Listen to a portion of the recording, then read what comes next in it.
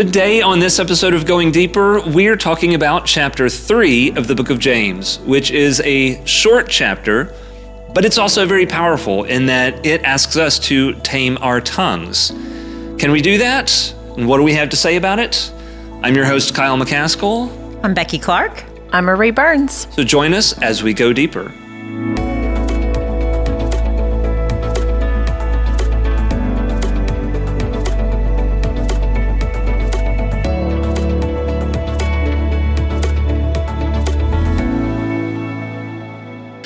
So here we go into chapter 3.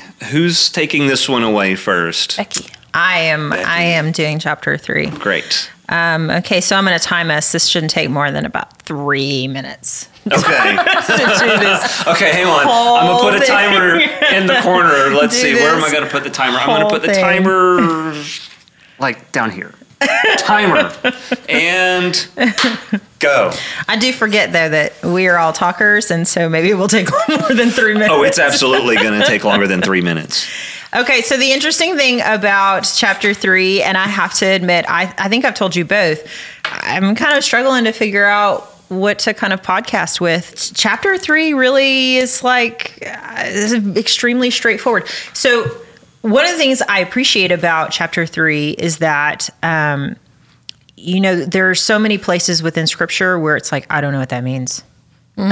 I don't know what they're trying to say. Mm-hmm. And you got to pull out the commentaries and you are like, I don't know. This is not it. That's not this chapter. It's pretty simple, straightforward. Mm-hmm. It's say what you're going to say, and it says what it says. Well, and James uses some extra language. So chapter 3 could be even shorter than its 18 verses, but and the front end of the chapter when he talks about our words, which we've already visited this topic in the first chapter, right. I think a little bit in the second chapter. So this is not a new topic, and he uses 6 different kind of imageries to really kind of drive home his point. So if he didn't use those extra imageries, probably chapter 3 would be 8 verses. Mm-hmm. But we have lots of extras because he says this is how important it is. Mm-hmm. I'm going to use all these images to really kind of get home to you what I'm really trying to say so that you can take it in and apply it to your life. But that being said, one of the things that I thought would be interesting to talk about today is kind of what James brings up at the very front end of chapter 3 when he talks about, just in verse 1, not many of you should become teachers, my brothers, for you know that we who teach will be judged with greater strictness. I don't like that verse. Okay, see, this is perfect because... Where's my Sharpie? Just kidding. So one of the things that I find really interesting about it is that he continues on in the chapter to talk about how your words have power and meaning, but he starts with this one little verse about these... Don't become a teacher because, and in some sense, not many of you should become a teacher because it is very difficult to be a teacher. You're going to be judged by the Lord in a different way, so to speak.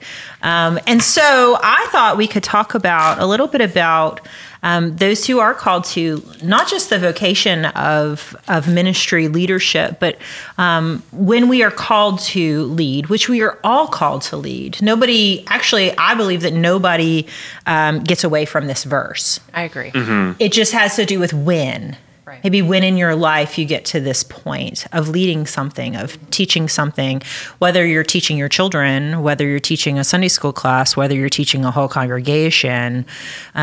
We all are, I think, called. Now, some people are called with the vocation of it. That's their whole life. And that's kind of a different thing, but we all have that calling because that's what discipleship is about. Right. So what do we do with this idea that teachers will be judged with greater strictness? What do we think that means then? And is it biblical then to think that teachers would be judged more harshly? Is that biblical to say that there is an extra standard there then?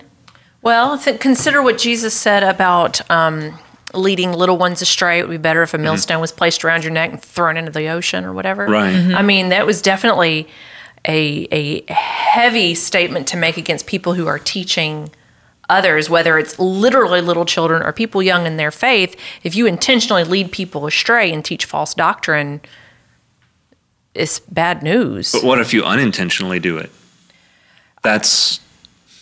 Thankfully, we serve somebody who abounds with forgiveness. But, right. So there's definitely a strictness and a weight that came with that statement. Better that you be dead than to intentionally lead someone astray in their faith. So that feels like it carries an awful lot of weight. According to the notes here in my physical Bible, it says that the word that's used for teachers is translated master in the Gospels, and not just a teacher. So I would say that maybe he's talking specifically about people in vocational ministry, choosing to become pastors, preachers. He lumps himself in because as you continue in the chapter, he talks about, for we all stumble, and this is just in verse 2, for we all stumble in many ways. So he lumps himself in as one of these kind of teachers. But I think you're right to some extent. But as you continue to read the chapter, I think he moves from this particular place of chosen leadership, called leadership, to everyone is called to some extent. And so there's this bigger portion of responsibility than just the one who is the master. And someone suggested, a commentator suggested that by this point that we get to chapter 3, we've already had some issues with rich and poor and all that kind of stuff. Yes. And so the suggestion was that it's potentially that he's referring to people who want to be teachers because they feel that it gives them status. Okay, so we dealt with this with Pharisees, which the word Pharisee has been in my brain ever since you read this, of hearkening back to kind of how hard Jesus was on those guys. And that was definitely a position of power. And if you've read through the gospel for 5 minutes, you pick up on part of their issue with Jesus was they felt threatened in their status. They felt threatened in their power because if Jesus really is the Messiah, then they lose their position. Is how they felt. So it is not in actuality what Jesus was there for, but it's what they were afraid of. And it definitely was all about power and status for them. So my question is he saying, he says teachers though, so I'm just thinking out loud. I just wonder if he's trying to warn them against becoming like the Pharisees. Yeah, that's my guess, based upon what this one commentator, I think he is onto something, that he's potentially addressing the issue that the Jewish Christians are feeling weighed down and they're feeling beat up. And so they feel like if they had a place of leadership, a role that gives them some type of power and authority and status, then people will let up on them. But what James says is that's not the fix. That's not the factor that's really going to solve this situation for you, because stepping into this leadership role has great demand upon it. The requirements of you, the weight that's laid upon you is quite great. And you don't just take that just because you think it's cool, or because you think being in front of people is great, or being able to say whatever you want to say. The responsibility is very, very big, So the other reason I bring that up is because we're in a place and a time where leadership is, I think, sometimes kind of a rocky thing. And so how do we look at Christian leaders? How do we look at pastors, and how do we what's our responsibility maybe as churchgoers to our leaders, and how do we help keep them accountable? And then how do we healthily step into roles of leadership when we are called, and recognize the awesome weight of that? I think some people don't do it because they think it's so weighty. Right. And so they're just like, that's not for me.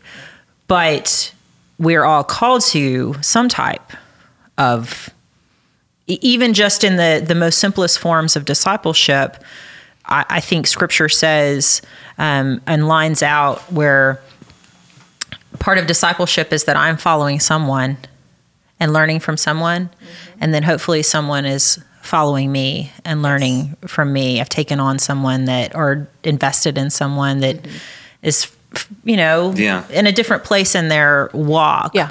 So, but that we should take that with weight and value and care. So all that to say, I'm just throwing out this whole kind of situation of teacher, leader, Christian authority, and how do we handle it and how do we care for it? Yeah, I think as a congregation, one of the first things you realize in that is not, oh, so my pastor needs to be is under a heavy criticism. Now I look at them with a critical eye, but whoa, my pastor and anybody in leadership is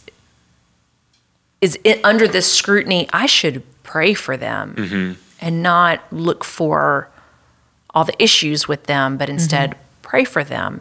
And then also, like you said, ideally everyone is in some position of leadership somewhere in their lives. And maybe you are and you don't even realize it, but we should always be seeking out a mentor, somebody who's further along in their faith than us.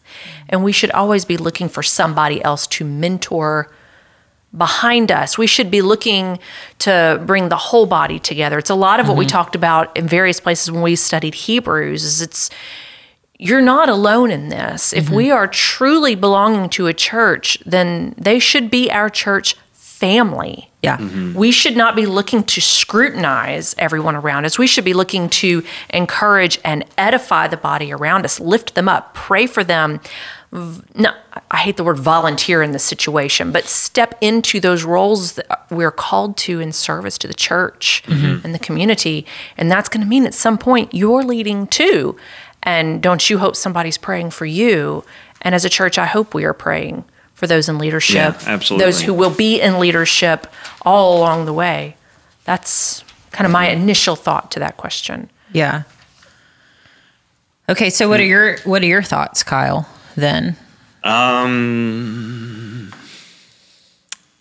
I don't have many thoughts that I can express right now. That I'm still kind of formulating where I am in this.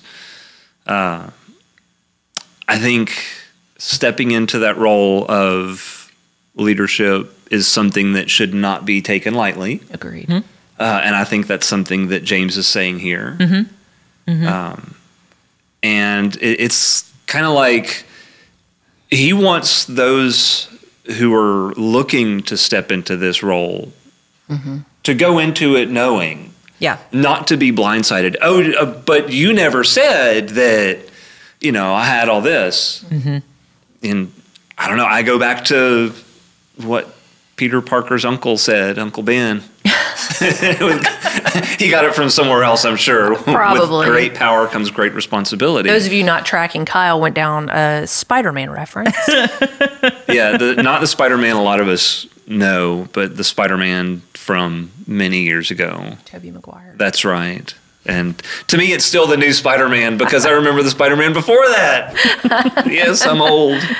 Oh, well, you are older than me. So, well, he addresses later on in chapter 3, which it fits together because we move from talking about the tongue and the detriment of painful words that are spoken without thought, to wisdom, which we again have also addressed earlier in the book.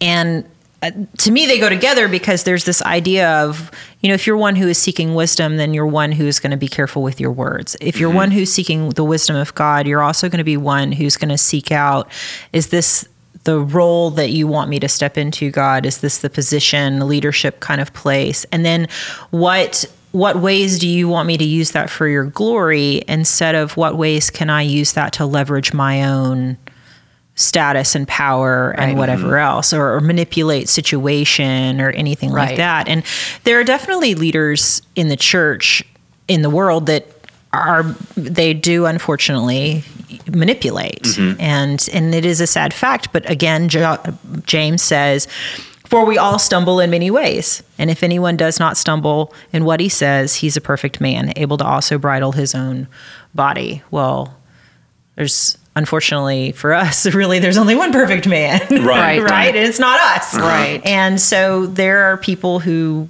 because church is run by people, sometimes churches have unhealthy things because their leaders are unhealthy. Yeah. And so it takes us into a bad place. But it's the wisdom part that tells you if you're doing what you're supposed to be doing. I think James nails home the topic often in this book about how important wisdom is within the Christian life. And even says somewhere in chapter 3 that, like, if you're not seeking wisdom, then I'm not sure that you have true religion. And he had already talked about religion, what he really means by religion, which is humble faith. Yes. And so if you're not seeking true wisdom, then you're not one who is trying to seek the humble faith with Christ. Yeah. And it's a huge characteristic of the Christian life is seeking God's wisdom as opposed to our own wisdom, because our wisdom will lead us astray. Right. Well, and that carries you back to Sermon on the Mount that closes out with the wise and foolish builder. If you are following the ways of Christ, love God, love neighbor, lobbing back over to James. You can go back and forth between those two really well. Yeah. It's like a builder who builds their house on solid rock. If you're following the ways of Christ, which are humble love for God and love for your neighbor. And you have love for your neighbor, you're going to be humble. And he goes on to say in James chapter 3 that you're going to be full of mercy and even submissive. A person in leadership, submissive? Yes. We submit one to another. That gets into Paul. It's funny how the whole Bible goes together. But at the same time, you say that submission thing, and many times the leaders that get kind of full of themselves, whether Christian or secular, they don't want to have to bow down to anything. I mean, think about in our own country, our politicians that we elect don't even want to submit to the founding documents of our country, the Constitution. They want to find ways to subvert that. And I think it's not any different and even more serious that when we have leaders of the church who are appointed, that they submit to Scripture. Yes. And in our Methodist tradition even, there are a lot of people who just flat don't want to. And I think that's a part of that level of submission. One, you've got to trust it. If you don't trust it, then you're not going to submit to it. Right.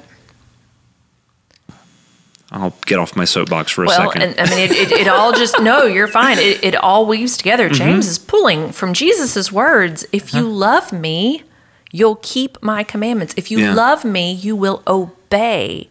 Jesus uses those words. If you don't like what James has to say, you have to take it up with Jesus. Yeah.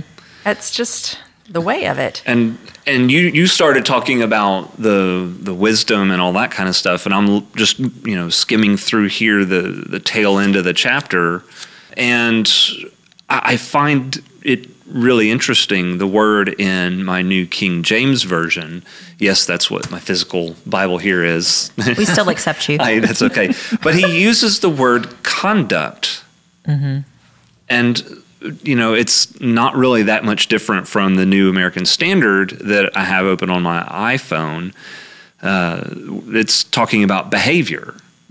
And so I can see why John Wesley liked this book so much, because to John Wesley, and depending on when this comes out, you either have just heard a sermon or you're about to hear a sermon by Doug where he talks a little bit about this. And John Wesley valued holiness. And holiness has behavioral implications to it. And James goes back and forth talking about that through the whole book, about the holiness of God and the fact that because God is a holy God, he's calling us to holiness as well. Yes. So how do we seek holiness? How do we live into holiness? Well, one of the ways is we watch what we say, and we we seek the wisdom of God's holiness to help guide us in the things that we should say. And James even brings the correlation of, your words lead to your actions. Your actions come from your words. So that determines, and it goes back to the faith and work conversation of this determines what your work for God is. Is your work for God holy and pleasing?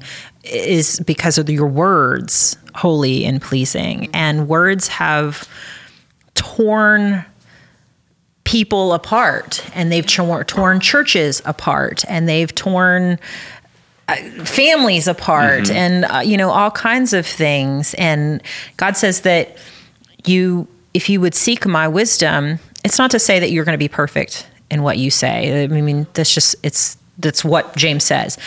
It's very difficult. And he even says, the first two of his illustrations about words are, he uses these little, the small rudder or the little bit in the mouth. And it's not necessarily about control, it's about direction. Yeah. Which I think is a big difference, because God's he doesn't want to control us. But he wants to direct in the right ways. And so if we allow God's wisdom to be that thing that kind of directs us in the right way, then we're moving in the direction of Christ, right? But this little tongue, this little part of the body, can also direct us in very negative ways. Yeah. And that's, to go back to this teacher situation, the words of leaders can push a congregation in directions of very positive things, or they can push a church body into very negative directions. Yeah. So you take that into account, I guess. Right. And just for what it's worth, we're way over 3 minutes at this point. I am a talker. We all are. Well, okay. the timer was just for fun. If we had just to sum up the whole chapter, it'd be like watch your mouth and get smart with Jesus. So done. Right. But that really is kind of the crux of what is being said here. And you're absolutely right when we go back to what you said initially, that this one just kind of says what it says and it means what it means. And it's not one of those that you can look at and say, well, I think he was talking about just this one little. No, watch your mouth. Yeah, and there's nuances to what he's trying to say as well, but I think that's why the book of James is so often said as it's a very practical book. So the practicality is these are some things we have to work on and we have to watch and be careful about, because it can do a huge disservice to the church and to the body and to our witness. Right. So if you haven't already read James 3 and you're just listening to us talk about it, pause and go read it. And then come back and finish the episode, and then go read it again, because it's literally only 18 verses, and it goes by so fast. If you don't have a study Bible like the three of us have, then the whole chapter will fit on one page. Pretty much. So I'm pretty sure you can spare enough time to read one page. And if it doesn't hurt a little bit and make you think about it, then you probably need to read it a few more times. Because there are definitely some things that I had to sit back and go, oh, that's me a little bit. Yeah. I don't do that very well. Or I said something the other day to my kid that right there was a wound instead of an uplifting. But see, that just goes to kind of validate the words that are written here, is that it's practically impossible to tame the tongue. Because it's so easy for the words that come out of our mouths to send us off on this weird direction. And even if it's something that we don't utter vocally, but it's something that we want to say, those kind of things can be just as damaging, not only to the people around us and, when we get into these preconceived notions of people, snap judgments and whatnot, but it also can turn inward, and our words can do great harm to ourselves. That's true. Because if we're letting our words tear ourselves down, then we're not following the life that God wants for us. Right. Yep. Is there anything else? I think this might be a record. If we're done, this may be the fastest podcast episode ever. I don't think we need to say anything else. We got to let James chapter 3 sit on its own. It says it does its own work. All right. So here in just a second, when I say thanks for listening, what are you going to do? You're going to go back and you're going to go read this again. James 3, verses 1 through 18. Super easy, right? I mean, I could have sat here and read the whole thing 5 times while we were sitting here talking. So, see if you can read it in under 3 minutes. Set yourself a timer. No, don't do that, because then you're just rushing through it. Okay, I take it back. Sit with it. Let it resonate. Okay, read it once. It'll take you 3 minutes. Then read it again and sit with it. Okay? A little bit of both, right? Okay, that's fair. Maria agrees that's fair. That's fair. So leave us your comments down below in the comment section if you're watching on YouTube about maybe some things that you struggle with the tongue, words, how they have impacted your life. Maybe times when somebody has said something really good to you and it has had a very positive impact on you. And maybe when somebody said something, or maybe a time you remember you saying something negative and it just, you did not sit well with that. So in all of that, just remember that we do serve, like Marie said, we do serve a forgiving God. And so when we slip up, there is forgiveness, there is grace. So don't beat yourself up too hard over that. It's, forgiveness exists for us. With that, thanks for listening. We will see y'all next time.